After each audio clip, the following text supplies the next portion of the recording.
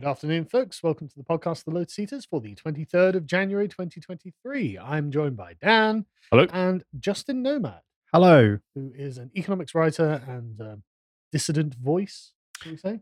Yeah, that's a fair description, I think. Yeah.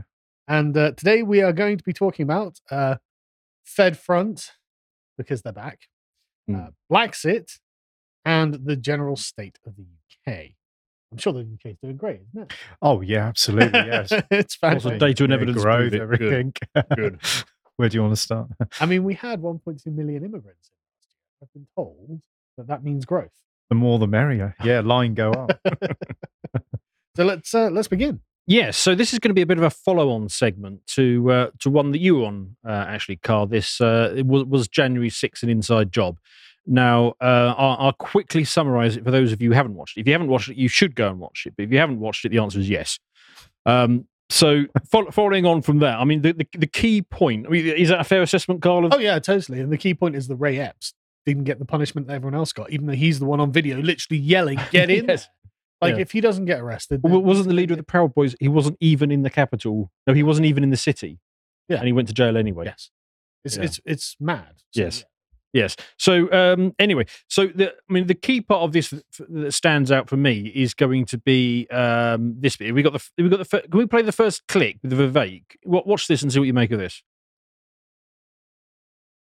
So the Gretchen Whitmer kidnapping plot actually began as a plot to storm the Capitol in the state of Michigan. And you know how it started was people at the FBI putting people up to this. Poor guys. One of them was actually supposedly getting hot water from a Mexican restaurant across the street. These are people who are not doing well in their life, who they've put up and cultivated with $5,000 credit cards with $5,000 limits to go buy munitions and otherwise, to initially what began as a plot to storm the Capitol, but eventually ended up being a plot to kidnap Gretchen Whitmer. A good number of the people who were captured here, like we're talking about a high proportion of them were absolutely federal informants. And yet the Detroit field office head, and they took that all the way to trial, several of the people at trial were acquitted on grounds of entrapment. One of the jurors at the end went to one of the defendants, just gave him a hug and apologized for what he had been through, because the juror actually had to see what the FBI put these people up to. And you can't make this stuff up. In October of 2020, 3 months before January of 2021, guess who gets a promotion to be the DC field office head? Was none other than that Detroit field office head. And what do you have on January 6, 2021, 3 months later, is a storming of the U.S. Capitol.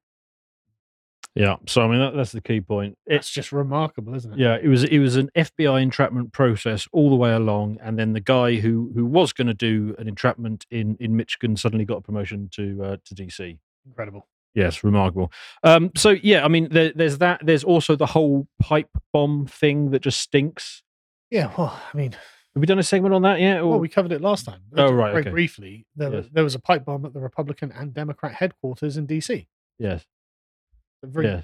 bipartisan terrorist. And you've seen footage come out since that shows the FBI just milling around it, letting families walk past it until the point where the robot turns up, and then all of a sudden they take it seriously for the press. Yeah, and then the whole story disappears and the pipe bombs are never mentioned. Yeah. All very strange. Yeah. So, look, there's something absolutely rotten at the FBI. They have been entrapping people. And look, I just want to make the point that I don't think it's an aberration. No, didn't something like this happen with the 1993 World Trade Center bombing as well? I suspect this sort of thing has happened many, many times. I mean, Bo, our resident historian, has serious questions about the Las Vegas shooters. I have serious questions about the Las Vegas and the Oklahoma bombers as well. They get like 500 pounds of gear up there. Anyway. Absolutely, yeah. Yeah. Quick reminder: this is who the FBI is. So let's play this in the background. So remember this weirdo, Peter Strzok, this. He looks normal. Absolute lunatic. I've turned the sound off because you don't need to hear him. But this absolute lunatic is basically what the FBI is. And I raise him. I mean, he got fired after this. He didn't get fired for being a lunatic. He got fired for taking the mask off in public. Yeah. But that is who the FBI is. Yeah, I mean, James Comey is pathologically anti-Trump. Yeah. So, I mean, you remember what he was like. Yeah. So why would I think that the FBI wouldn't have the influence of the command structure running all the way through it. Yeah. Of course I would. And I think that guy is the classic example of what the FBI is. I mean, yes, there are going to be some good people. We've probably got some people watching this who are going to say, oh, I've got an uncle who works at the FBI. I've got an uncle who works at the FBI. Yeah, what does he do? Well, he manages Twitter. Yeah. Well, 70 FBI agents at Twitter. Well, he might be a good guy, but he's not getting promoted, and he's not going to be in the inner circle. But the inner circle are pathological people like this. That's exactly who they are. I'll tell you who understood exactly what the FBI was. Ron Paul, let's watch this.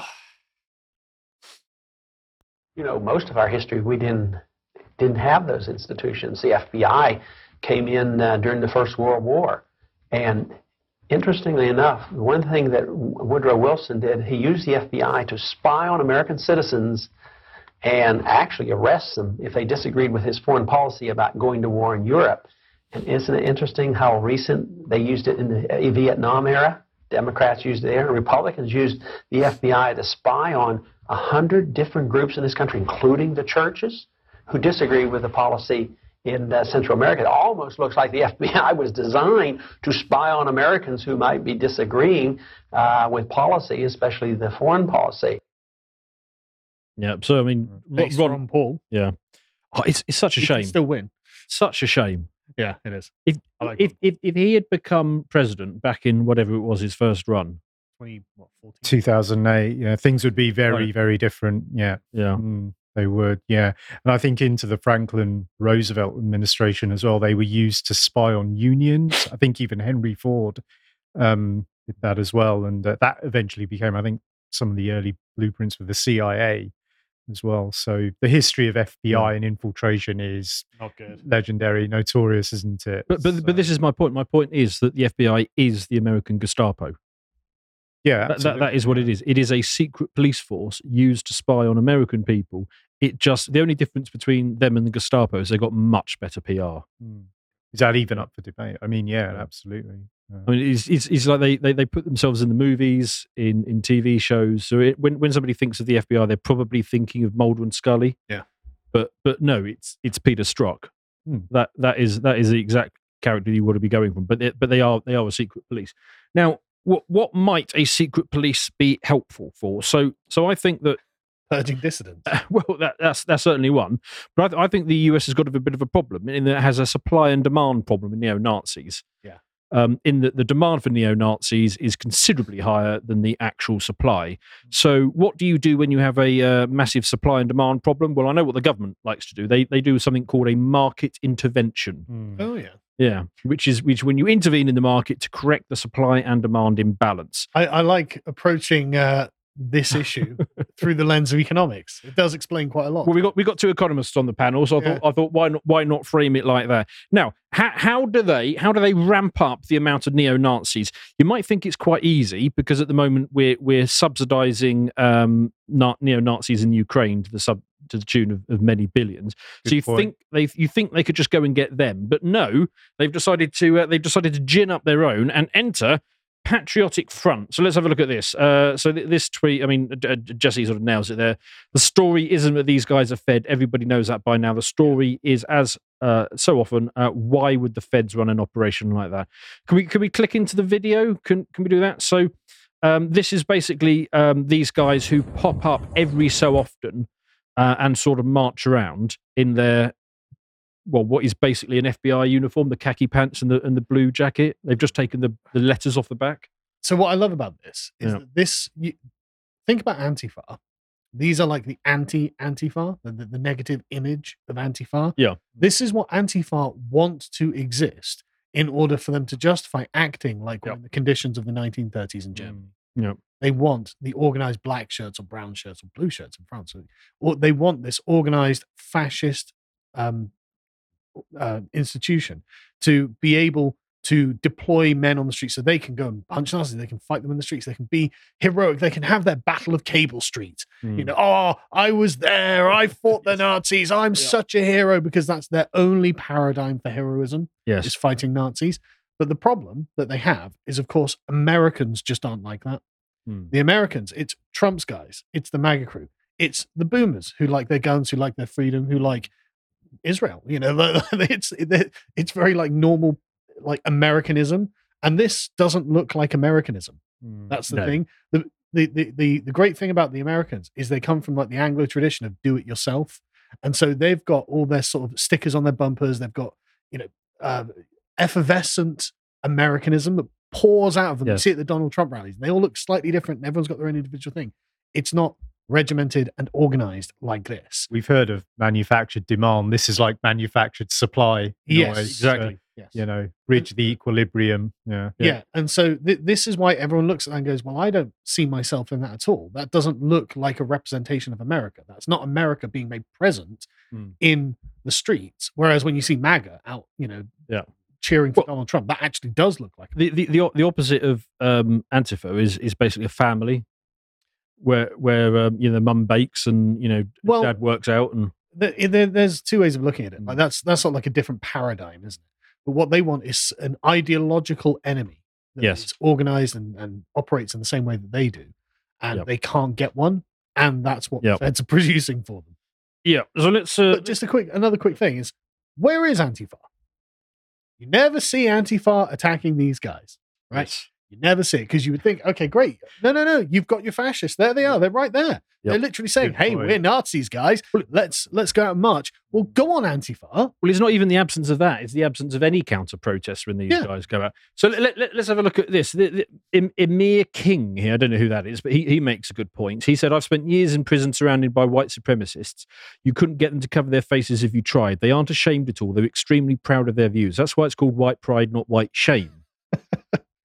There's only one reason why all of these guys have their faces covered. And those of you who are listening, it's basically we've got a video of them on the train on the way there. Yeah. And they've all got their faces covered apart from the apparent leader guy. So just a quick thing as well. Let's talk about the apparent leader guy, right? So there are a bunch of these types of organizations. There's one in Florida where they went out literal Nazis, and they seem to be led by Satan himself. Do you remember the guy in the red and black suit? Yeah. And he's marching around like he's a drill instructor, incidentally, like he's a drill sergeant, performing. And he's the only one with his face out. It's like, okay, well, who is he? How can he not have any social media presence? How is it that the Antifa aren't aware of these guys? How is it that they're not on Twitter saying all of the things they say? And they have what essentially looks like a theater kid at the front. He is fantastic at performance. And, as people who do presenting for a living, you get to see the tells. You see the tells of someone who's been trained to communicate with people. And these guys communicate brilliantly, apart from all the ones in the base. It's just the one guy at the front who is like the drill sergeant theater kid of this little production. Well, very suspicious. Speaking of military precision, let's go to the next one, because that for me was also telling. So this is basically them after their little protest. Watch the precision to which they bug out. Now, you imagine you go on a protest with your mates, you'd break off into groups, you'd have a chat, you'd be slapping each other on the back, Go for a beer. Yeah, go for a beer. Well, that's what we did at the freedom rallies. But look at this. Yeah, exactly. Yeah, but look at this. These guys, there's no talking to each other. They know exactly that all of the equipment goes in one pickup. And then basically we can, let's see if I can. It's all very neatly coordinated. And they, again, no talking. They all know where they're going. Can we pause it a second? Sorry. Can we pause it? Yeah. Right. Go back a little bit. Just because, is there anything on the license plate of that car? No, the license plates are blank. Right, because I noticed that on the other one as well, from the other angle. The cars all seem to have nothing on the license plates. Is there any chance that, I don't know, Nick Fuentes or Tommy Robinson could go and organize a protest with cars with no license plates on? It seems unlikely, doesn't it? Hardly get out of the driveway before police would apprehend you, and yet they do this in the capital or in New York, very secure areas. Broad daylight, no problem. But also incredibly left-wing areas. No leftists harassing them. No police harassing them. It's like, I'm sorry, that just does not happen.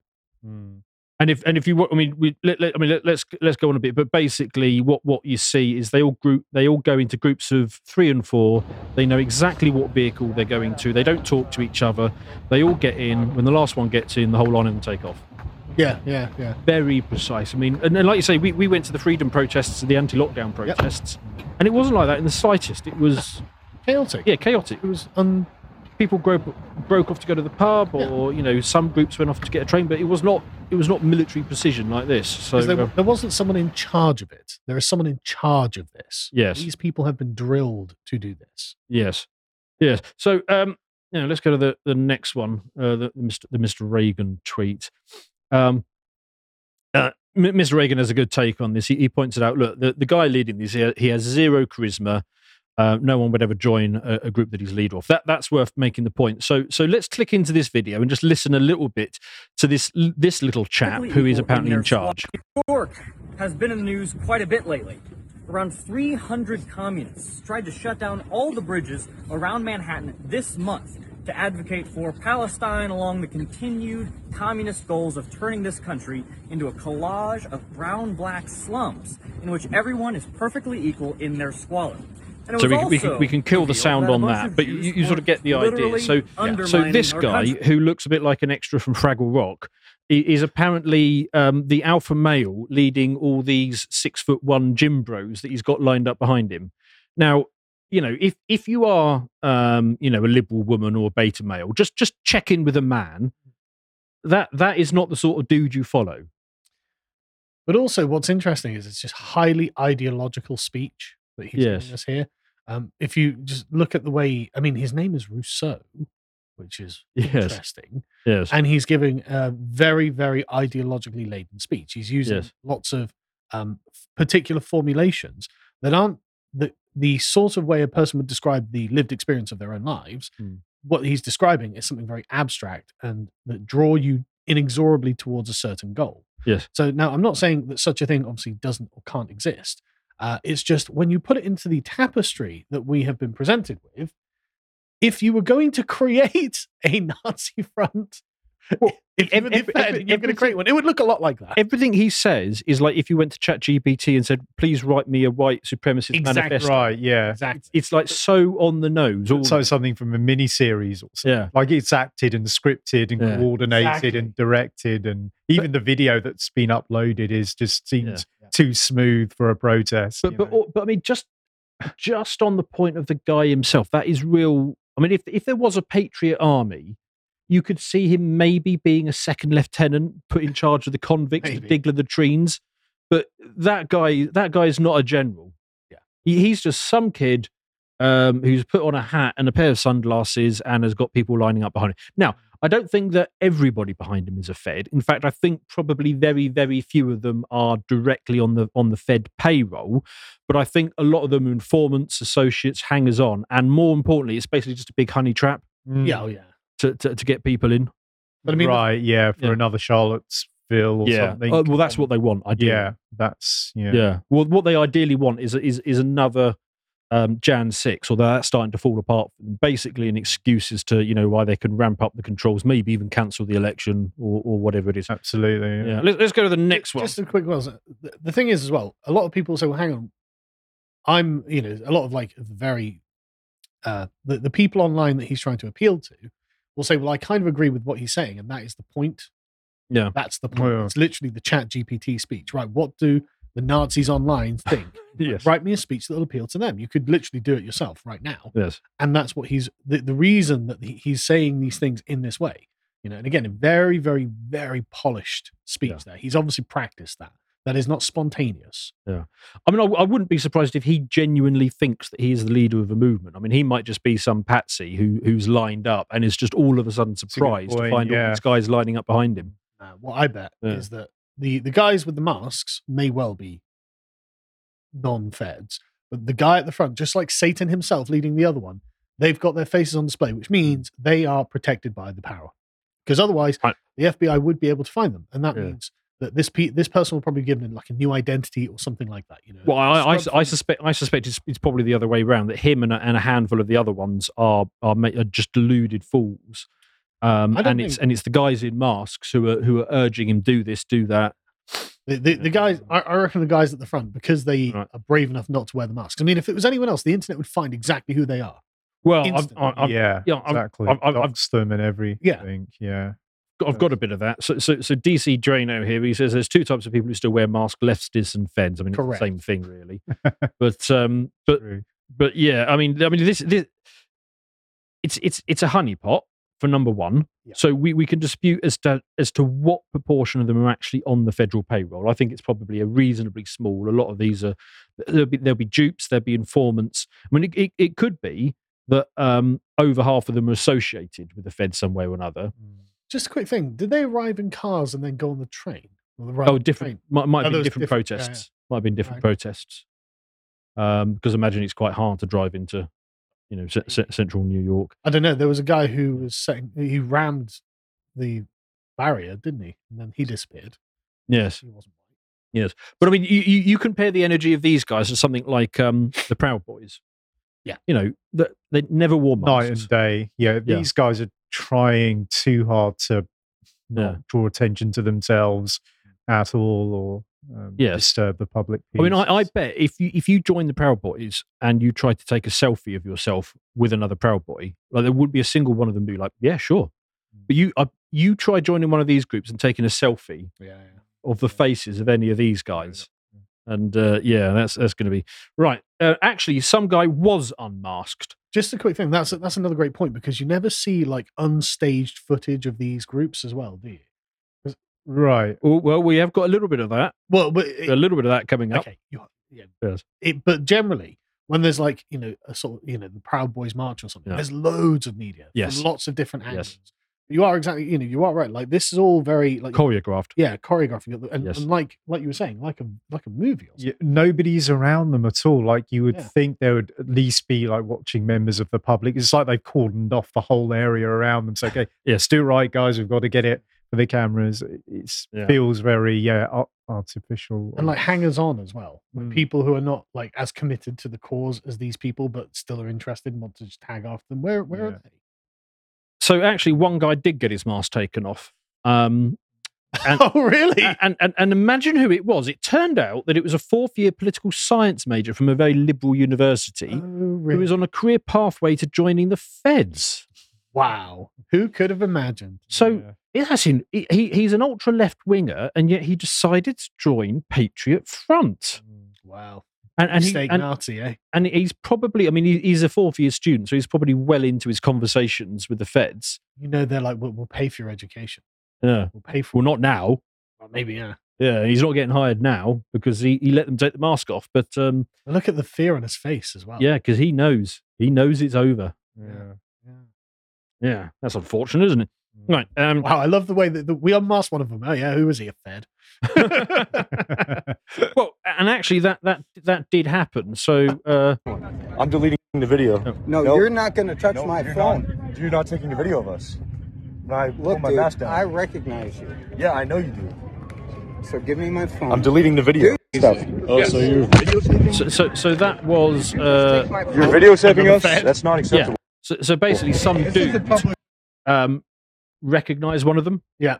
Recognized it was a Fed and tried to film him, and he got very uppity about that. So there's at least two suspicious characters in all of this. Now, I did check with the ADL, of course, as a trusted source, to find out a little bit about this Patriot Front. Yep. According to the ADL, this group generates 82% of all reported hate incidents in America. Wow. That's a strong commitment to anti-Semitism. Yes. 82%. So, they are quite prolific, actually. They, basically what they're saying is if this Fed Front, whatever it is, didn't exist, there'd be only 18% of the quantity of far right actions with yes, quite.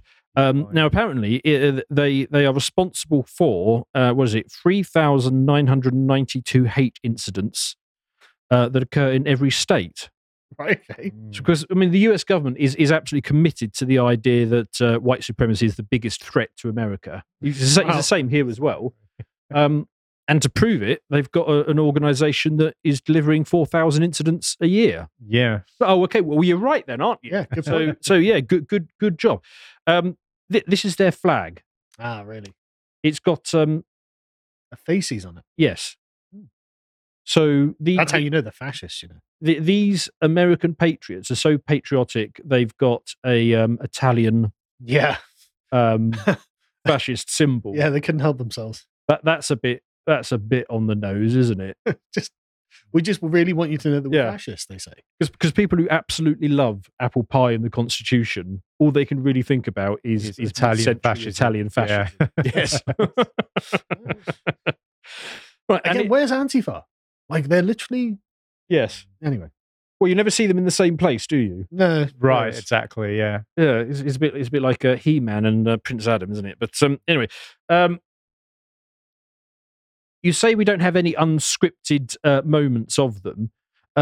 We did get an unscripted moment. Oh, this looks very unscripted. Literally masks off. Where we actually got to see what these people are like behind the scenes. And they absolutely accidentally did this and then published it.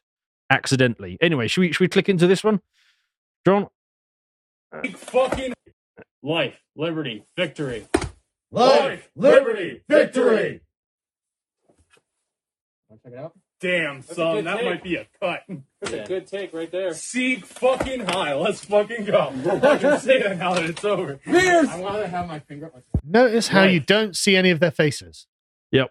Because if I was wearing one of those stupid face masks, the first thing I'd want to do is get it off my Rip it off, yeah. Yeah. But they take off their hats, and one of them takes off his glasses, and then they all go off the screen. Amazing. But a couple of quick sig hiles for the camera before they go off. So I mean, I've got to come back to the key question in all of this. Why would the feds run an operation like that? Why? Yeah, always. Qui bono, who benefits? I actually have an answer, right? You can only LARP for so long until you realize, hang on, maybe I'm enjoying this. Maybe they're enjoying the brotherliness. Maybe the Fed has actually radicalized itself into becoming a bunch of Nazis. It's like, right, we've got to go get LARPers and Nazis today. Great, okay. Looking forward to marching and chanting together. That'll be fun. Because everyone likes, group activities. So maybe they're actually radicalized. Yeah, look, I mean, he's making good points in this ChatGPT speech, isn't he? Like, all I'm saying is... Who radicalized you? ChatGPT? Yeah, exactly. Well, they radicalized themselves. I'm just saying maybe the Fed needs to be investigated for Nazism. Yeah, the feds absolutely do need to be investigated. I'll just round off on this this cartoon for those who are watching. Yeah. Over to you, Carl. So, there's a phrase by Machiavelli, which I think is fantastic. A wise man does it once, what a fool does finally. I like this so much we put it on our merch. So go over to our store, shop.lotus.com, buy some, support us, help keep the lights on, right? Because obviously we've been demonetized, so we need your help.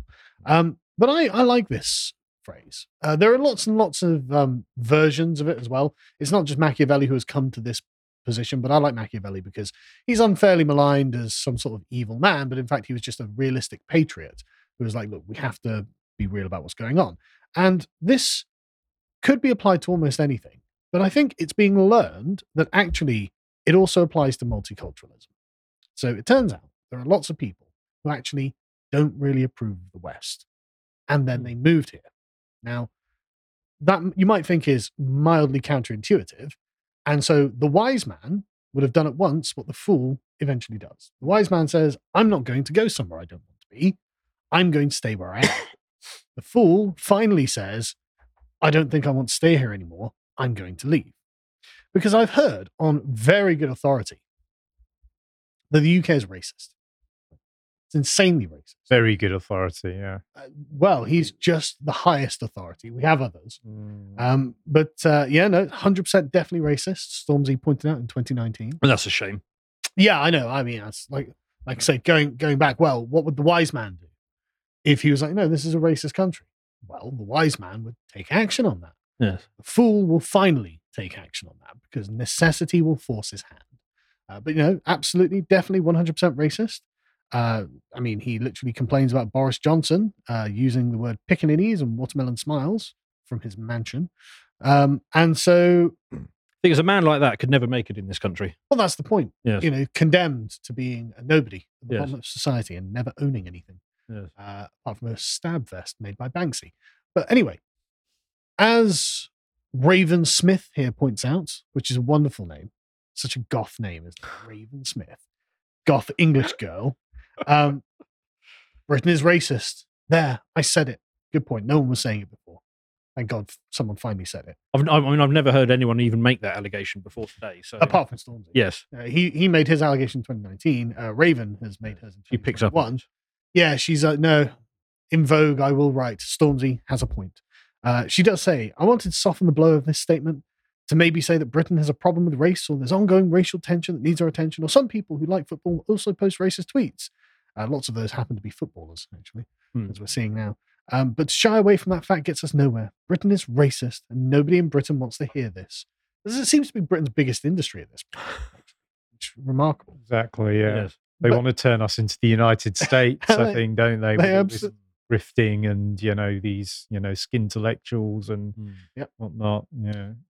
She says, if I'm honest, I don't particularly want to say it. I'm trying to stay accountable for my own actions and privileges within systemic British racism.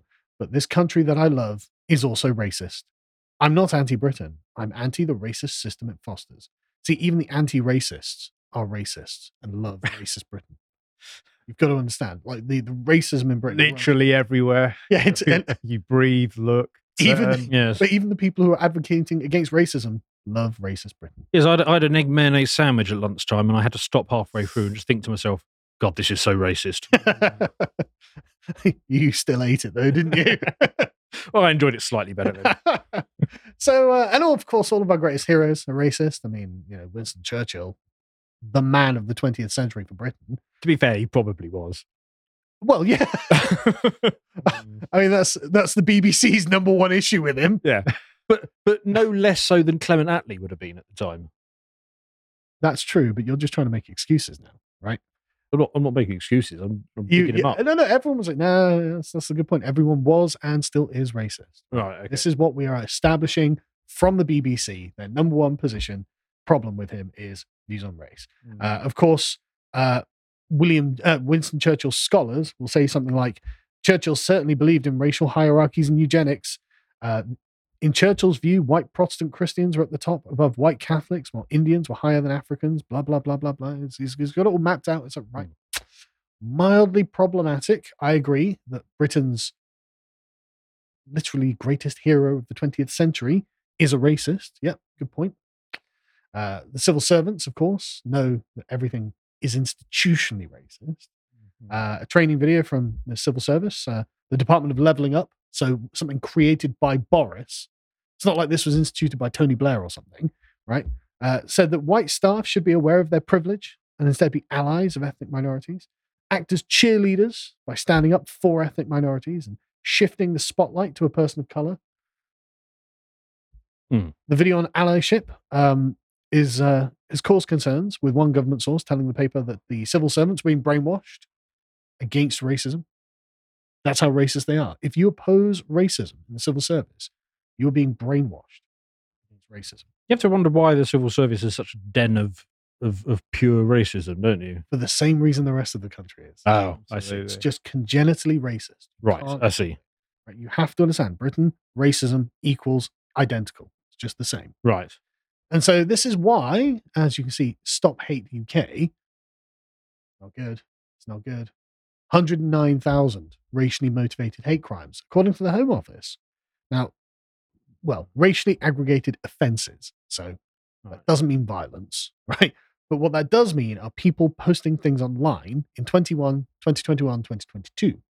So Home Office. Oh, so these are tweets, are they? The majority of them will be, yeah. But that is an increase. Only 109,000? That is an increase of 19%. Right, okay. So, but the thing is, you got to remember, like, how many times do fish tweet about water, right? Yes. So you don't need to tweet about water if you're a fish. Oh, I see what you mean. Yes. Yes. Swimming in it. So, but again, it's... So the absence of the racist tweets is proof therein that you are so racist that you don't even feel the need to make the racist point. Exactly. Got it. Embedded within us. Yes. It's literally in the DNA. This is mainly Ron Think and thought crime and other such heinous actions. Yeah. Exactly. The anti-racists have got their work cut out for them, right? And of course, racism in Britain is a complicated issue. It's not just black and white, because of course we're racist against the Irish. We're racist against gypsy travelers. We're racist against, everyone. It's a long list. Yeah, I know. I mean, it's a genuine commitment, right? And so they say, we all know that we live in a racist society. Anyone who denies this is deluded and complicit with racism. So you were complicit with racism just earlier. We said, well, Clement Attlee is. Yeah, he was racist as well, as was Winston Churchill, as was every other British person up until this point. Correct. Right. You've got it. Okay. Right. You're judging historical figures by today's standards. It's not going to, you're going to have these issues with any but the thing is, by history or any country, any culture. But the thing is, by today's standard, you're also a racist. Right. So, yeah, you can't win, Oh, look, a racist is saying he's a racist. Okay. Any racial abuse against any individual is morally abhorrent, and civil society has a moral duty to oppose prejudice. We should try to get the number of people who experience racism as close to zero as we possibly can. Black Caribbean people, for instance, are more likely than Black African people to say they've experienced racism. Nearly 50% of Black Caribbean people, but 30% for Black African people. So this is, see, Winston Churchill's racial hierarchy still lives. Right? We are less racist to the Black Africans, but to the Black Caribbeans, even though, I mean, I'm not sure I could point them out of the lineup, somehow they're substantively different. So when I lived in London, I did see occasional very overt racist slanging matches. Really? And they were always between Black Africans and Black Caribbeans. Oh, really? And they I can't remember, but they had a term. It's not the N word. It's like the Black Africans have a term for the Caribbeans, and the Caribbeans have a term for the Africans. I can't remember what it is now, but they get really nasty at each other sometimes. You'll notice that the framing of this, 50% of Black Caribbean people have experienced racism. Didn't say from white people. Exactly, yeah. Didn't say. Right. What it said is they just experienced racism. And I believe it because, of course, if everyone knows that Britain is a racist country, then surely the racists from Africa would come here. Hang on, I'm a racist. I want to go to a racist country. Look at the most racist country. Oh, look, it's Britain. Like, look at Winston Churchill. Their hero was a massive racist. So I've got to go to that country, right? Makes sense. Don't think it through too hard, right? And so when surveyed, the Brits will say, well, we're not racist. And in fact, this is a great list, right? So the Iranians are apparently the most openly racist. The Russians, I can believe it. Interesting list, that. Yeah, Russians were 32% as self-avowed racists. Japan, 30% racist. China's only at 26%, which I find surprising. The Greeks are as racist as the Chinese. Wait. More than 26% of Chinese people are racist. Well, remember, of the selection bias, the racists from China are like, I need a more racist country. So they've come here. When you've travelled around Asia, haven't you, Justin? Yes, quite a bit. Yeah, I mean, I've lived in Japan and South Korea. Yeah. And in South Korea, they are just effortlessly racist.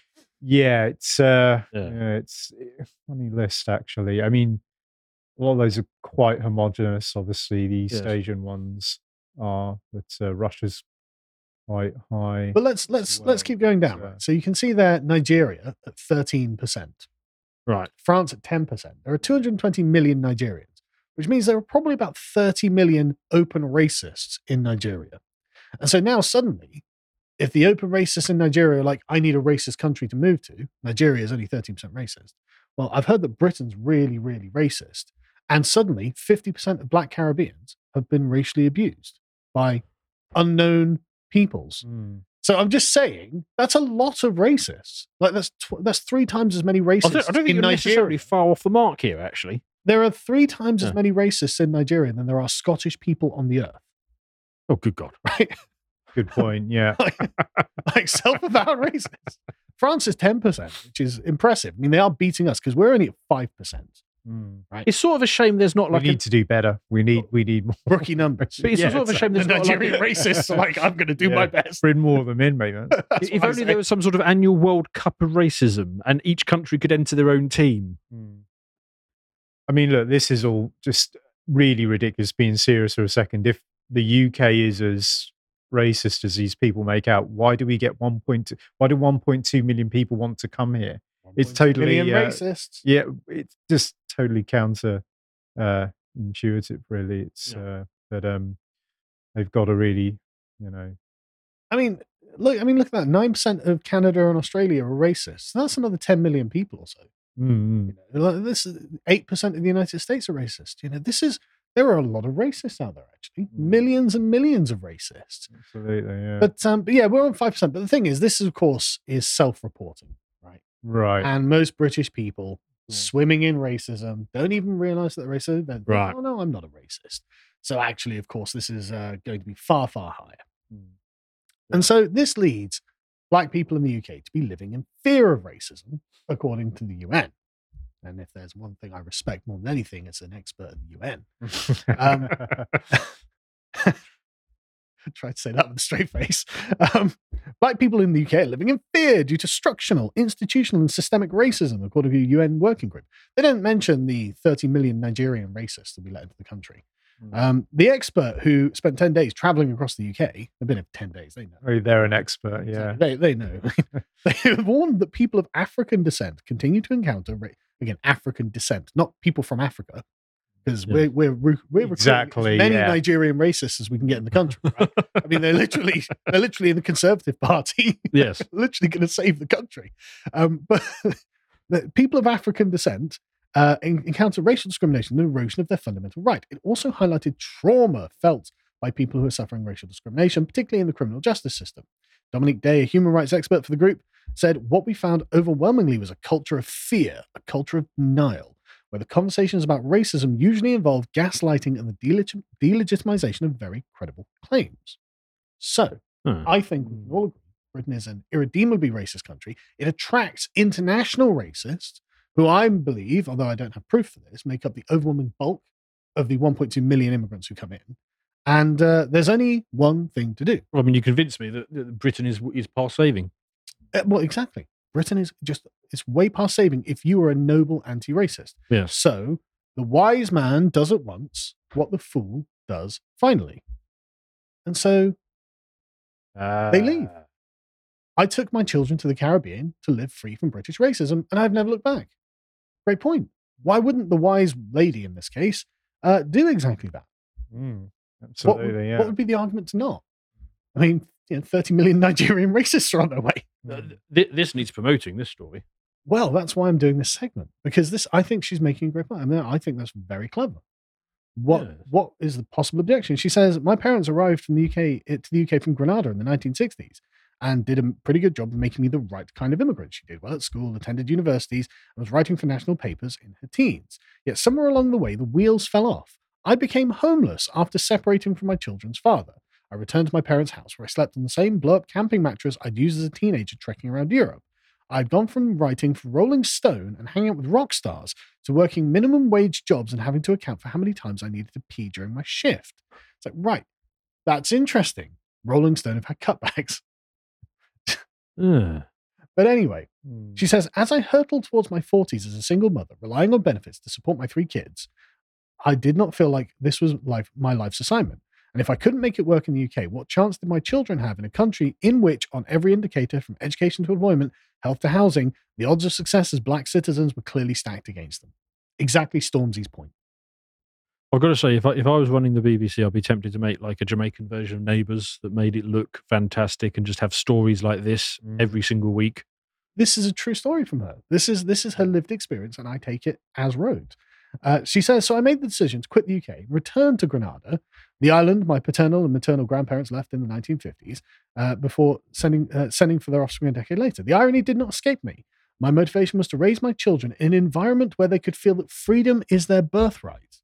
Because remember, Britain, the place of oppression, tyranny, exactly, anti-Magna Carta. Grenada, yes, an ex-slave colony, the place of liberty. Well, I've never been, but I'm sure it's a complete utopia. I don't doubt that it's beautiful. Right? I don't doubt that's amazing. Former colony, isn't it? Yes. The empire. Yeah. No. Sounds great. I think she's got the right idea. So, this is very interesting description of Grenada, though. Yes. She says, so when they had to wait for the flight because of COVID, don't know why, the flights were still going. Maybe Grenada was like, okay, no flights. But Britain still brought in literally 1 million immigrants a year, 500 and 700,000 or something a year. Yeah. So our flights are still working because we're racist and we're trying to trap these people in our country. But Grenada was like, no, COVID. But when we finally arrived, I was filled with a feeling of overwhelming relief and joy that I didn't have to catch a flight back. Here, my 7 and 8-year-old girls get woken up by the neighbors' kids knocking on our front door. They go off exploring for hours on end, running in and out of the adjacent houses. Kids going missing isn't something we worry about on an island of 126,000 people. Remarkable. Yeah. In the UK, it felt unsafe for them to even go to the corner shop on their own, and whenever we visited our local park, we had to walk past a memorial to an 18-year-old who was stabbed to death in a road rage incident. It's something like a core memory for my girls before the age of 5. Well, to be fair, there was a time when you could let your kids out in this country. Well, I was going to say, us being of a relatively similar age. Yes. Well, yeah, it was exactly like that. But it's the racism that caused it to not be the way it is. Yes. And so she says, it has been reassuring to meet other Black people in this process who are also in search of alternative ways of living. Together with collective families from across the globe, we are in the process of buying back part of the former estate in the rural north of the island. By forming a community land trust, we can live with others in alignment with nature and remove from the pressures of modernity at a fraction of the cost of living in the global north. That's a great advert. Wonderful. Like, send me a postcard. Yeah, honestly, I'm tempted to go myself. I mean, Grenada's not racist, is it? Right? Yeah. I mean, if I go over there, I'm not going to be racially profiled because of my skin color, because I've been told that it's not. So, I mean, that sounds great. And I bet the weather's wonderful, right? Nice little island where everything's safe. Yeah. Get away from the pressures of modernity. This article should be every TV advert for the next 10 years. It hasn't all been plain sailing, though, because her 13-year-old son has decided to actually return to the racist UK to live with his father, right? He missed his friends and family, and he missed the fact that, having access to simple things like Thai food or consistently working cash machines. Lavatories. Has been difficult to adjust to. But does she miss the UK? No, not at all. In fact, when I return now, I wonder how I managed to live there for so long. Dystopian racist hellscape. Good for her. Yeah. Well done, that lady. Yeah, absolutely well done. And so this is becoming a bit of a trend that is called Blacksit, which is the Black Exit. Reasons you should live in Africa. Let's watch this. Just a beautiful and encouraging experience. 2, safety. Many of the countries in Africa, I'm in Tanzania, are significantly safer than the United States when you check the rankings.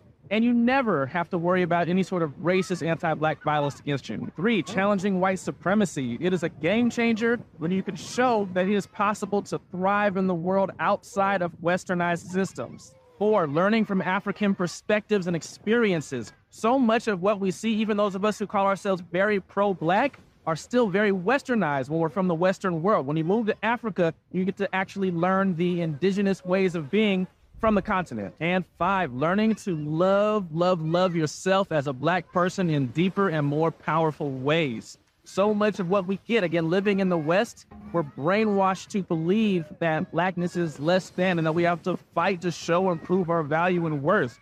When you are in Africa, it is just evidence and it is just a normal part of living life. Amazing and peaceful to the spirit. Look, I acknowledge that it is not easy for everybody and the finances and all the details, logistics. Look, I know, I get it. But for those of you who are able to dream, to be able to build the game plan, figure out new ways of being, I encourage you, put it on your list to at least visit. Sense of belonging. Just quick thing. Remember, the number one we kind of missed that is sense of belonging. It is amazing being in a place where everybody looks like you. I mean, that's his number one reason. Being in a place where everyone looks like you. Well, I guess you're not getting exposed to racism. And so you get things like this, where it's, more Black Brits see a better future away from Britain. It's like, yeah, they probably do. I mean, the British economy is crazy. It's insane how much the house prices cost. It's insane how little justice we actually find in this country. I mean, 95% of burglaries go uninvestigated. Yeah. But Britain is absolutely cratering at the moment. They're making great points. And Barbara Blake Hannah was born and raised in Jamaica, moved to England. She's like, look, what we need to do is essentially a kind of reverse Windrush generation. She literally says, let's do a Windrush in reverse and help make our paradise greater. And to be honest with you, I'm thinking about going with them myself. She's like, yeah, no, great point. Great point. We'll tag along with them. Yeah, we'll come with you now. The way things are going. Yeah, we'll do the reverse colonization in reverse. Is that how? Yes, why not? The song goes or the poem goes? Like we'll figure this out with you, I think. Yeah, it's interesting. Yeah, they are. If that's how they feel about the West, that chap in the video, presumably he's American. He is. And they're honest in their convictions. Then that's good for them. If they're finding solace and have at it. And I mean, just great points made all round by everyone involved. I think. I hope they do well and Godspeed, basically. Good news segment, Carl. Well done. Thank you. It's gone to talking about the state of the UK. Why might they want to leave? Yeah, leads on nicely, doesn't it? Yeah. So so the UK economy has a lot of problems. Yeah, it's really is struggling. The sort of the depth and the scale of the problems are pretty serious when you start factoring in things like investment, low growth, the skills gap.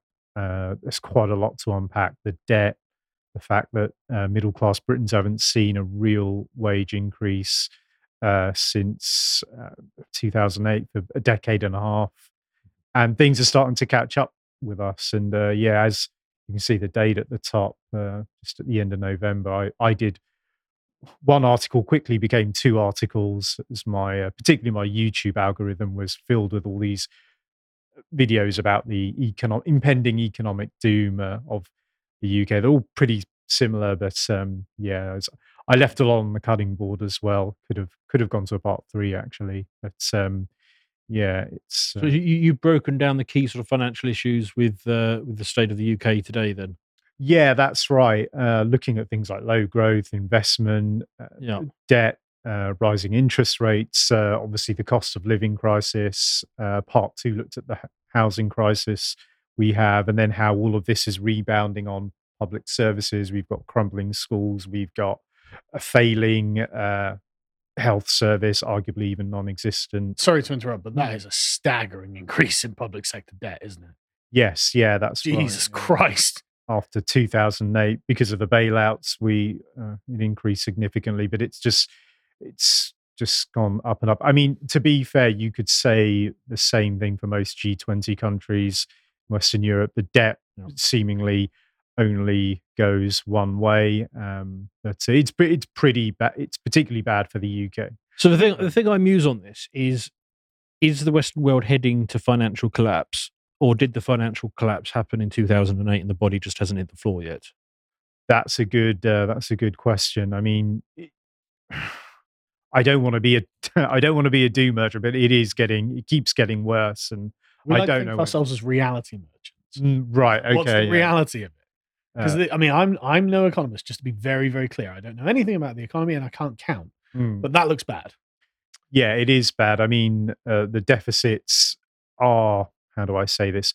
Okay, as long as the interest rate we pay on our debts is manageable. But the problem is, of course, recently, the last 18 months, 2 years, interest rates have gone up. The cost of borrowing goes up. The cost of servicing our existing debt has obviously increased. And we can't simply kick the can down the road by borrowing more money. That's not.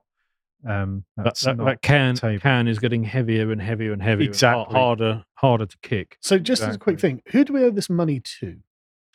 Well, a lot is owned by the Bank of England, some by foreign investors. It's a bit complex. I think about 25% of our debt is inflation linked, if I'm not mistaken. Now, that's a problem because we're in a period of high inflation. So that's also a big structural problem too. But even though a lot is owned by the Bank of England, there's only so many units of pound sterling and our version of the bond, the gilts, that international markets can absorb, really. And because of all the instability we've had, the merry-go-round at number 10, we've had Brexit, we've had all sorts of things, referendums, that's also causing, that's also a big cause.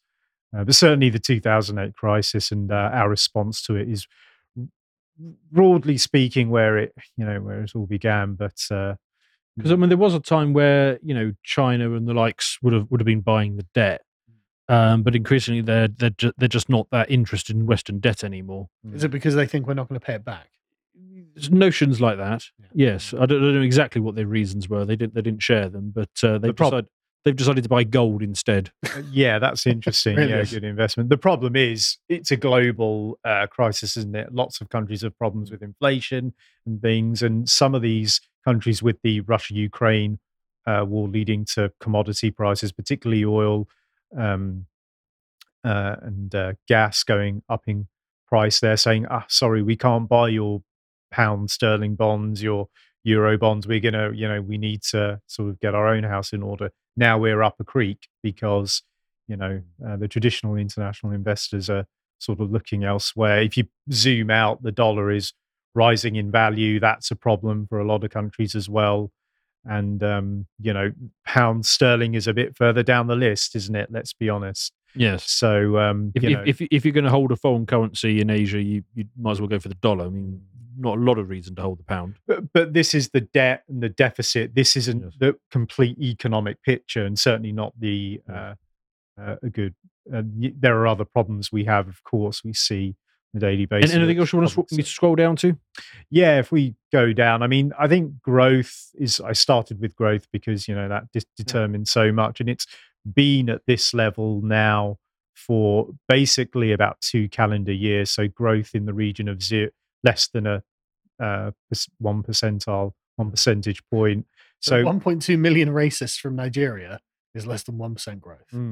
And immigration. James O'Brien said that the immigration caused the growth, didn't he? He did. Where's the growth then? Well, just imagine how much further down this would be. If I see. Have those right. Yes. It'd be negative. Gotcha. So that's what some people say. Yeah. It'd be even worse without the great immigration. There we go. Yeah. There we go. Right. But the problem is we're not growing, but our population is growing lightly because of what is it, like 60% is because of mass immigration and their dependents that they bring and then their offspring. So we've got stagnant economy, a growing population. So that means more scarcity, less goods and services. What you've got here is sort of stagnant headline growth. But of course, if the population is growing, you've actually got declining GDP per capita. Yeah, exactly. So it's being shared out. Yeah. I was going to say, I can't count. So you're going to have to walk me through this. But if there's X amount of one resource and then Y amount of another, and the Y grows and these have to be shared, then that surely means the people in that category get less of what has to be shared among them from that. And that's the problem. Yeah, I mean, the x-axis only goes up to 2%. So, it's... And actually, that's a really good point. So the axis only goes up to 2%, which we don't get anywhere near. No, recommended. So this is the growth of the economy. The other thing to bear in mind is the amount of debt. Is it fair to characterize this as the growth of the economy? This is a snapshot of the economy. Yeah. Sorry, I'm just being. But the total economy is about the same size as the amount of debt. We've got 100% debt to GDP ratio. That's right. Yeah.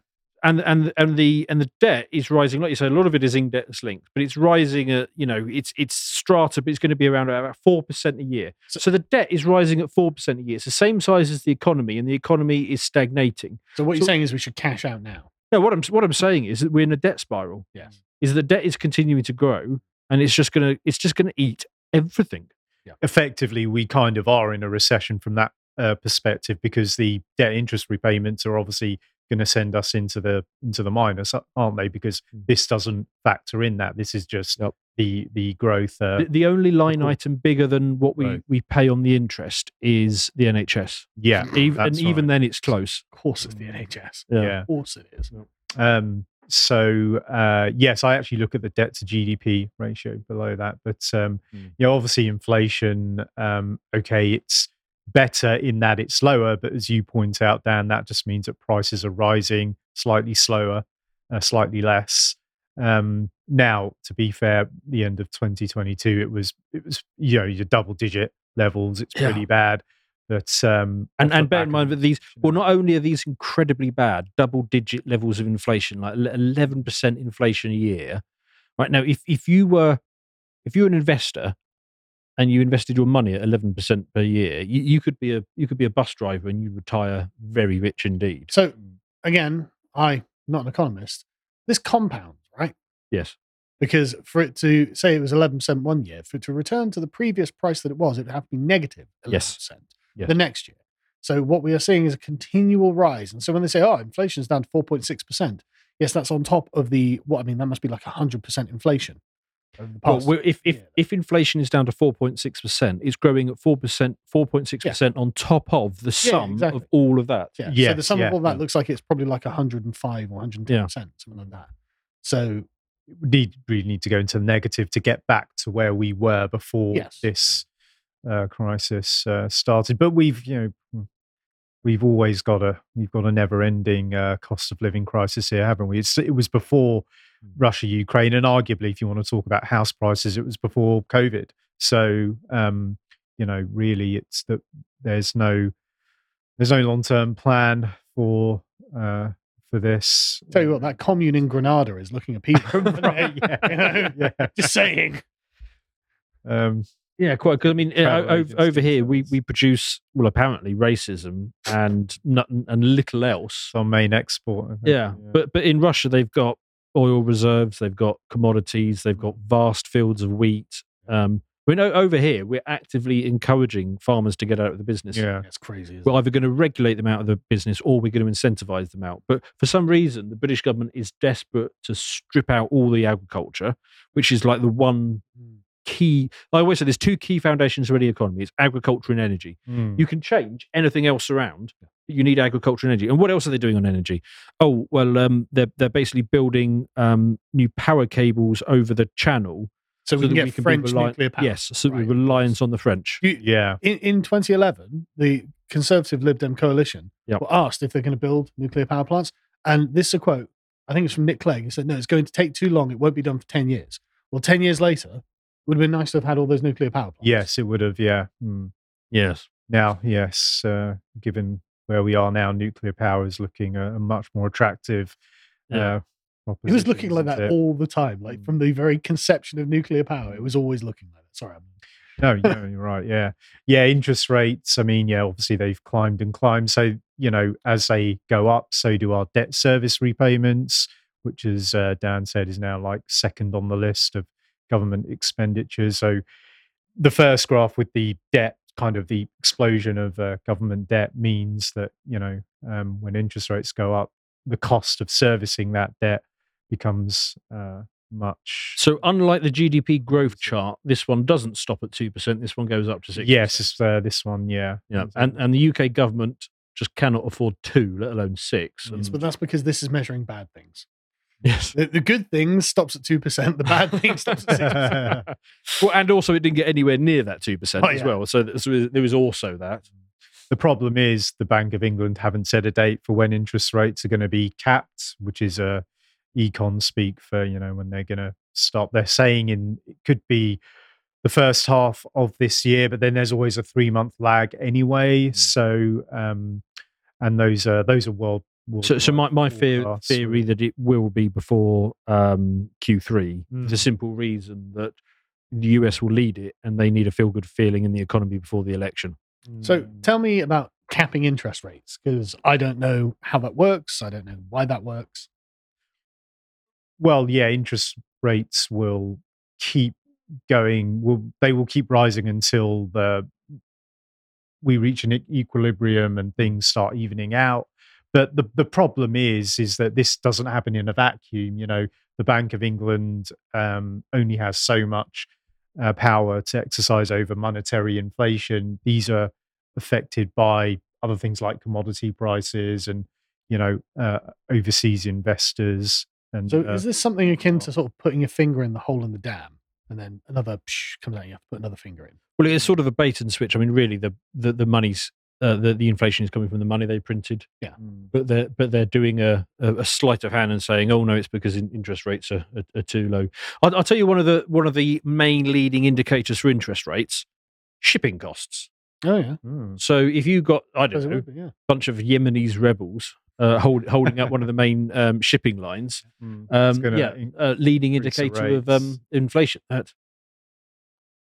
What's this one telling us? Total investment. So after debt, interest rates, cost of living, we start looking at investment. We start looking at the skills gap and sort of thing. So investment is an issue in the UK since Brexit. It's sort of flatlined, and we just don't invest properly. The problem is that UK businesses don't invest in capital machinery, technology, human resources, so training and whatnot. And this is a big structural problem in the economy, because then this affects output. That's why growth is low, and then this is why people don't get wage increases, and it's a self-reinforcing. So is this chart telling me that China invests 43% of everything they make back into themselves in order to grow. Well, yeah, that's basically And we're into industry and niche markets and things like that. You see, we 18%. used to invest a lot. We were one of the highest in Europe, but again, I think again that sort of comes back to 2008, and then after Brexit, a lot of confidence in the UK economy dropped, and we've not really picked up since then. So yeah, these aren't encouraging. Because I mean, just on a local practical basis, I mean, this business reinvests a lot into itself. I mean, the reason why you have all of this now is because from the first 2 years, a lot of that money was reinvested back into the business to make it better and better. That's not the trend. Yeah, and that is, obviously not what Britain as a whole is doing. Even though places that do show strong growth, the China, the Indias, the Czechs, the Japanese, the Swedes, and even the French. Even the French have got higher investment rates than we have. Put me in charge of the UK economy. Yeah. Right. What have we got? Oh dear. What's this one, Justin? Yeah, this is sort of a bit more on investment. So we've got public sector before that. We've got the private sector. But yeah, again, here's as things have gotten worse, public sector investment in public services has gone down. Now, obviously, people will recall the austerity period under Cameron in the wake of the bailouts and things, and it's really continued from them. Because if you go back to interest rates, back then interest rates were more manageable. They were lower than we have now. But instead of investing in infrastructure, schools, instead of tackling some of the problems with the NHS, we cut back spending. We've got fewer police on the streets. We've literally got crumbling schools. We might see that on part 2. The perforated concrete needs to be replaced in 700,000 schools and education institutions. So a lot of these problems. The problem is that it's all collapsing in on itself now. And so you're saying while we were borrowing billions at a low interest rate, we could have used that cheap money to update the infrastructure. Would have been a good idea. I mean, obviously, as they say, hindsight is always 2020. But instead, we are in the practice of borrowing money to keep the lights on in the NHS today. So we're borrowing to consume rather than borrowing to invest. Yes, absolutely. Yeah. Now we're sort of trapped in this sort of cycle. So here's where you see the trend line is pretty consistent up to the vote, and then after that, I think investor confidence just slipped. Obviously, even though the pound devalued, you think people might want to invest more because they're getting more for every €1, $1. But that didn't really happen. A lot of other things sort of play into it. And so it's really, but I'm sure up to that 2016 mark, I think we were sort of, we were leading. So my issue with this is the way Brexit was done is, have you ever seen that film Blade, where he's got the half human, half vampire? He's got the strengths of the vampires, but none of the weaknesses. Yeah, we're the opposite of that. Yeah, the way we did Brexit is we kept all the weaknesses of the EU, and we didn't take on any of the strengths from being independent. Yeah. So we basically kept all of the bad things about the EU, and then did none of the things that we were now able to do. I really think we should have just abolished corporate tax. Yeah. I mean, there's a whole bunch of things we could have done. Totally undercut Ireland. We left the EU and then basically did nothing. So I'm not surprised that the investment rate fell after Brexit, because we were trying to operate on an old model that we were no longer part of, rather than embracing something new. Yeah, absolutely. I talk about the tax code in part 2. Our tax code is a mess. Corporate tax, whether it's VAT, all of it. It's definitely a big problem, and we need to kind of sort of address that. So we go to a flat rate, or what we do. I worked in an office once where our in-house lawyer had a copy of the tax code in his office, and it was just a big one. Multiple shelves. Yeah, absolutely. And it was one book, the UK tax code. Crazy. Yeah. I mean, can we go to that? 'Cause I wouldn't mind talking about the tax. Yeah, it's part 2. It's article 2, so it's the next tab along. Actually, so that's productivity, wage, we're not very productive either, to be honest, and that's a big problem. But of course, if you're not investing in technological upgrades, capital machinery, that's going to impact productivity. And if your company's not as productive, it's that's going to affect wages and it fell off trend in 2008. Again, and then for some reason we weren't very productive in 2020. I mean that I think is probably going to be a fairly universal issue. So I'm not too worried about that. Yeah. This one, household income. Yeah. So again, flatlined. Even left-leaning sources, even the Guardian says we haven't had a real wage increase in a decade and a half, and some people say it's about £11,000 a year. And bear in mind these are official numbers, so actually people have had a pay cut in the last 15 years. And as I always say, the CPI, the Consumer Price Index, the price of basic goods and services, has gone up about 47.5% in that time. So you can see what's we're getting hit from both ends. Really, put that in the thing. So wage growth is pretty low, and a lot of people, I think, on the ground level, I know a lot of people in tech and things, and they're like, British companies just don't, they don't pay as much. You're underpaid, you're overworked. They get better offers from overseas and things, and that's also. So I don't really mind when we're falling behind like Central Europe, because of course they're a bit more liberated than we are on getting on and doing things, and they've taken on less of the ridiculous policies than us. But I really don't like seeing that we're behind France in all of these charts. That bothers me. States, behind them on both racism and wage growth. Yes. But of course, wage growth, you've got to talk about, again, mass immigration, because that's putting downward pressure on wages as well. And, so debt interest repayments are second. Oh, that's what I was saying about the NHS. Yeah. That's insane. That's just insane. So I think the operational budget of the NHS is something like 137 billion. Yeah. So it's really, really close at this point. So is this? I think housing benefit is third. That's how much we pay. Sorry, the UK debt interest payments are almost one NHS per year. Yes.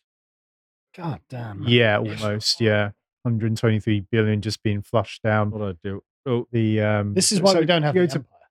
Part 2. So this is a few more: housing, mortgages, the tax code. So let's talk about the taxes then. Yes, I hate taxes. Go up. There's actually a couple of funny anecdotes there, just to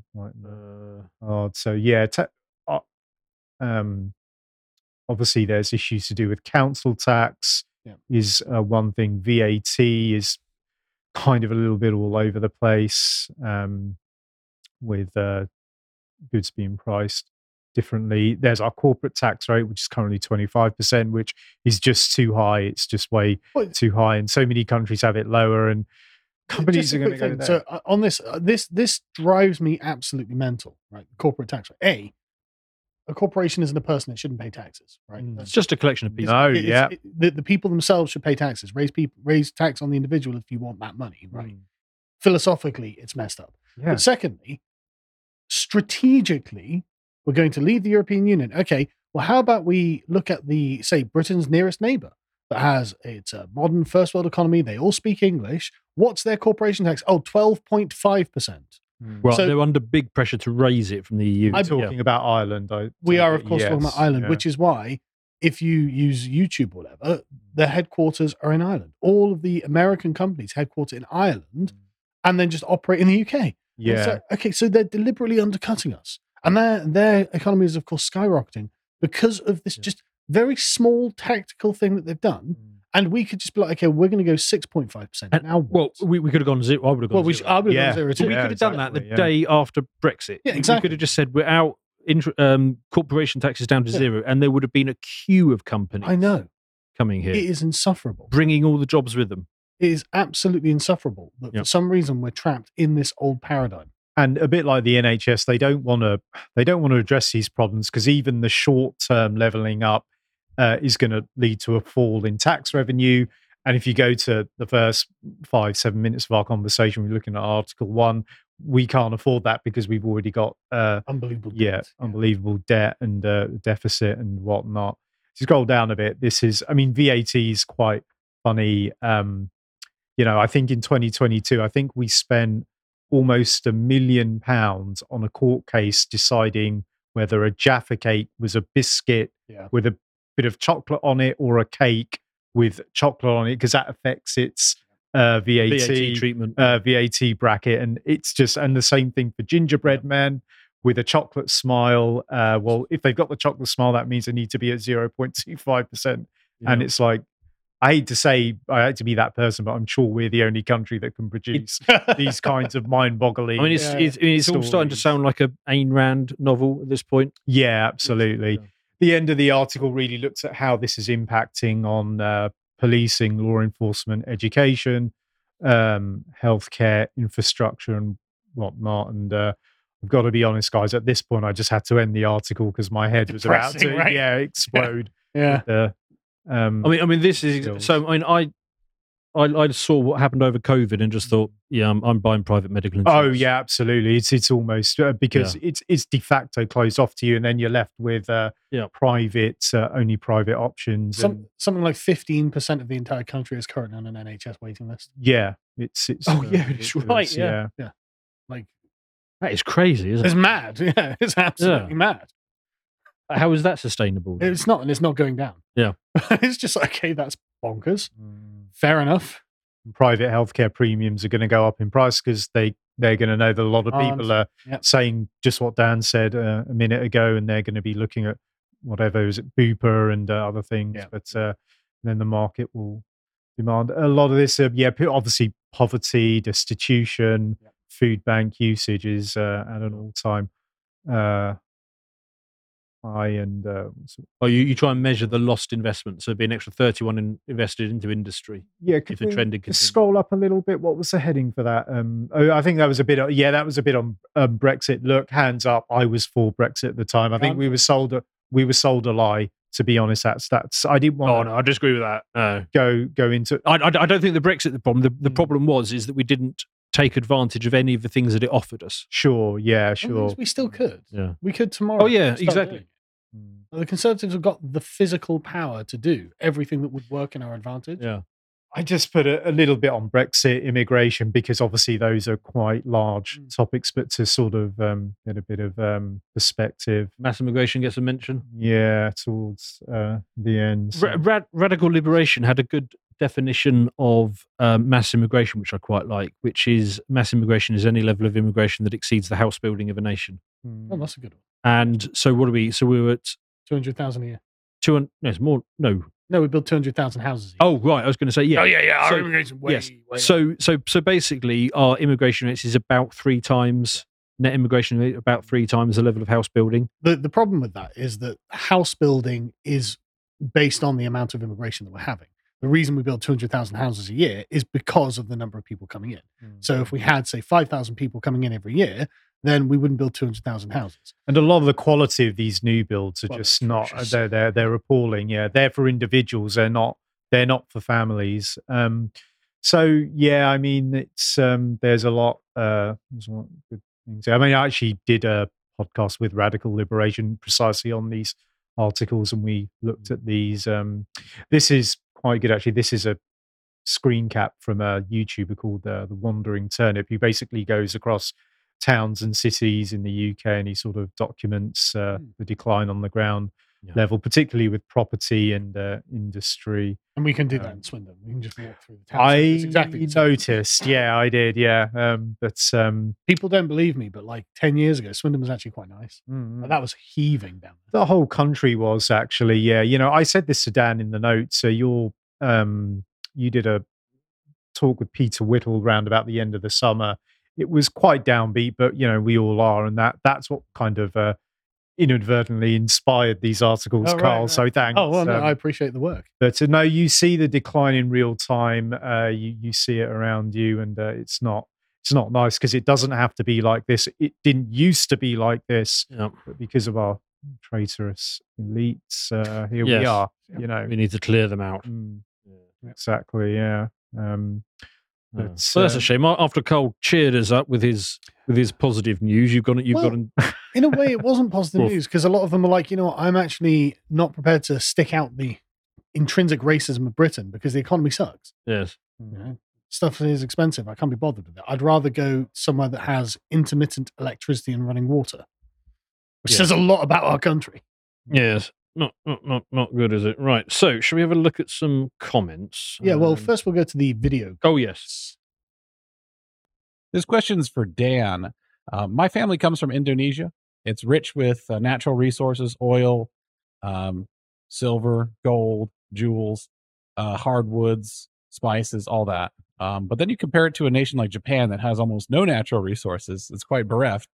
And Japan does much better. And I think that the element that we don't really talk about in economics is trust to build an economy. It's not just about technology. It's not just about natural resources or manpower or whatever. Trust is actually a very important resource. What do you think about that? Well, that's a nice one, Dan. Yeah. I mean, absolutely right, isn't it? I mean, if you trust people, then you can have property rights. You can have contracts that people can rely on. And this is one of the things I found in business is that you have to understand when you go into business that the way we think here is not the way they think around the rest of the world. So over here, you negotiate hard to get a contract, and then once the contract is done, basically it's set because nobody wants to go to court over it. What I found is if you did a deal with anyone in Asia, we did a deal with an Indian billionaire. And what you find is the contract negotiations are incredibly easy. And you're like, wow, this is good. Right. And then you sign the contract and he just ignores it. He just does whatever the hell he wants afterwards. They do that a lot in Asia. Yeah, they don't. Yeah, a lot of that's right. They don't have the same kind of transparent institutions that we have. Indonesia, I've been to a couple times. They have every commodity you can name. They're an OPEC country. They should be a superpower. Yes. If they had our institutions, they would. Yeah. They would be a juggernaut, but they're not. A lot of it is unfortunately, because of corruption and there are other things as well, but poverty too. Fantastic resources in Indonesia. Yeah, absolutely. If you took the British population, well, maybe not all of it, but the British population, you swapped it with Indonesia. We can do it within 100 years. We'd be a superpower that rivals the US easily.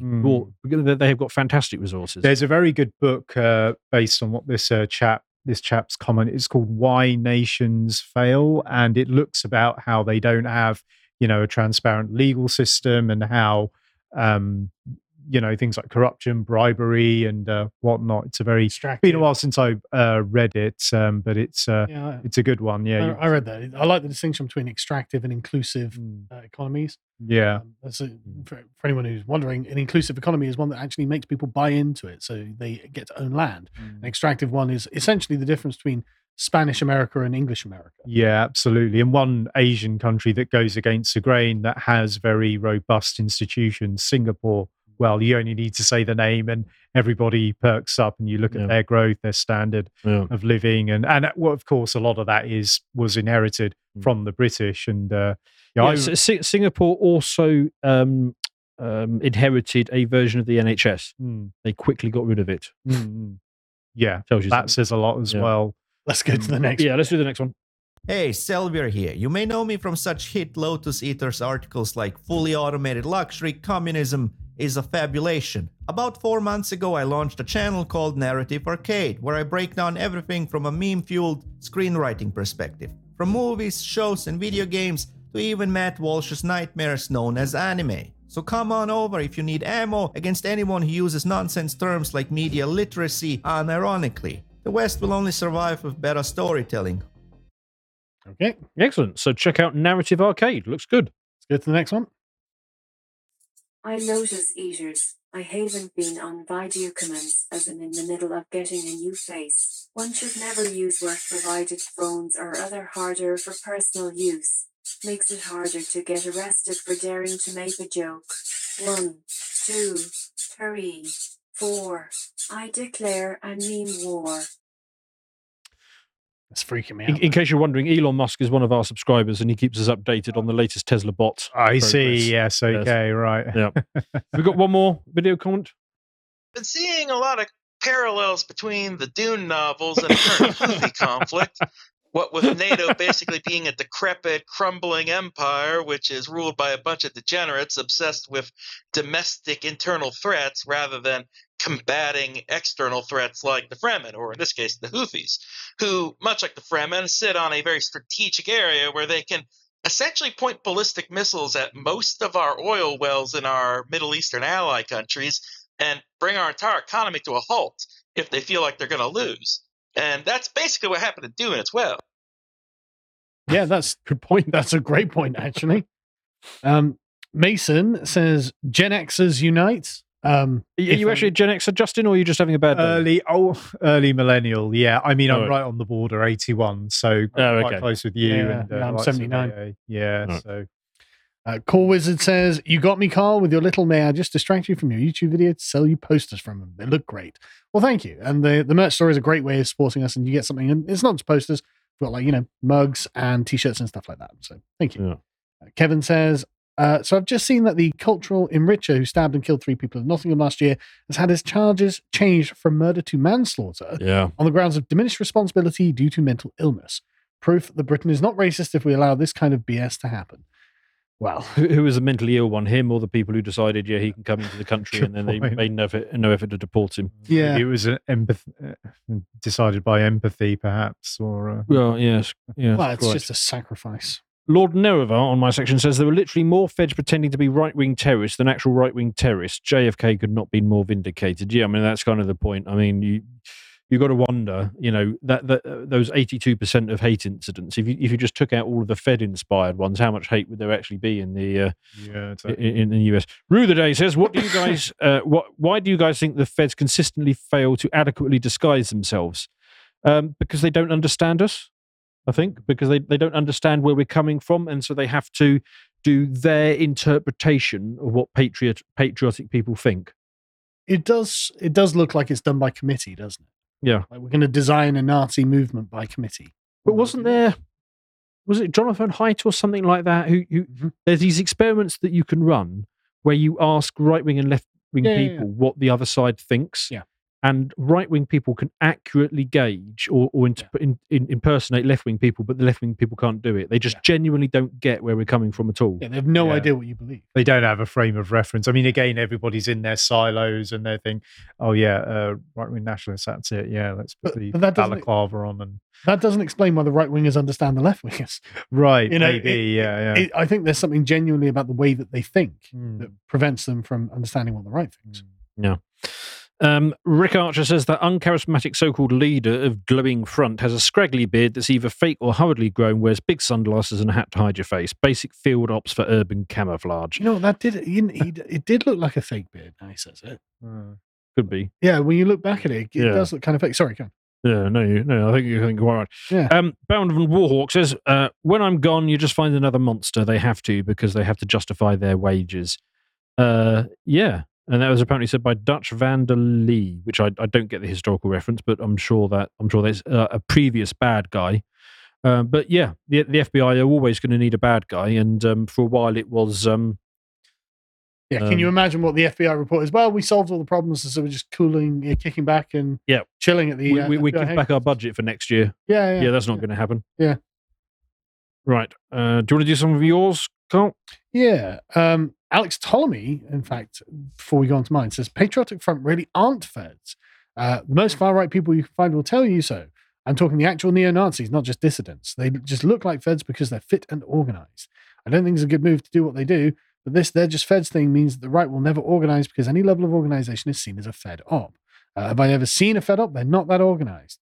They cover their faces not to lose their jobs. People in prison don't have the worry. The thing is, the unmasked ones turned out to be feds. Yeah. So I'm just saying, I'm not sure I agree with that. No, I think they're feds. I think they blow pretty hard. Robert says, I work with a black Jamaican engineer who holidays in Tanzania over Christmas. He loves it. However, they know that he isn't from there. He won't be settling down there. They see him as a rich man. And he told me that the second any of the locals think they are getting the bad end of the stick, they will probably unalive him and take his stuff. Jesus. Wouldn't surprise me. Derek says the irony of that those African countries detest those of African ancestry who were born and raised in the West. because they're the ones who have the romantic notion of what Africa is, and the natives are like, who are you? Yes, that's definitely true. Richard says, third world problems, first world delusion and prices. Stuart says, Blaxit, isn't that just a woke version of colonization? I mean, you're literally just taking westernized people to Africa and expecting them not to start ghettoizing parts of African nations. Give them 18 months before they're chased off with burning pitchforks. Makes a good 18 point. months. That's a great point, actually. Yeah. Yeah. I mean, that's literally what happened in Liberia. So it's just like, ew. Bongoon says, my honest reaction to that UN report was, who asked that cancerous and useless organization anyway? Kevin says, Stormzy and Raven are right. Britain is racist. Their mistake is that believing the racism is against black and brown people, when in fact it is the black and brown people who are racist against the whites. It's not even that. It's the institutions that are racist against the whites. The trouble with that is just how many white people, politicians, and police at the top of the pile are racist against white people. Oh, well, there we go. You got there as well.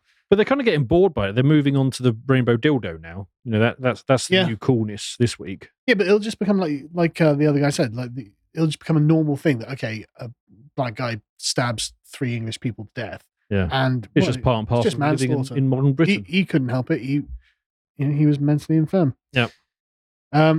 Thomas says, I'll say it before and I'll say it again, Britain makes the worst racists. Yes, but when you say worst, you mean most effective. Yeah. Do you want to do the state of the UK? It's a bit like when people said that Harold Shipman is the worst serial killer. It's like, well, no, he's surely the best. But yeah, he's the most prolific, isn't he? You've got to get your term on this right. So we're close on time, but we do a couple from the state of the UK.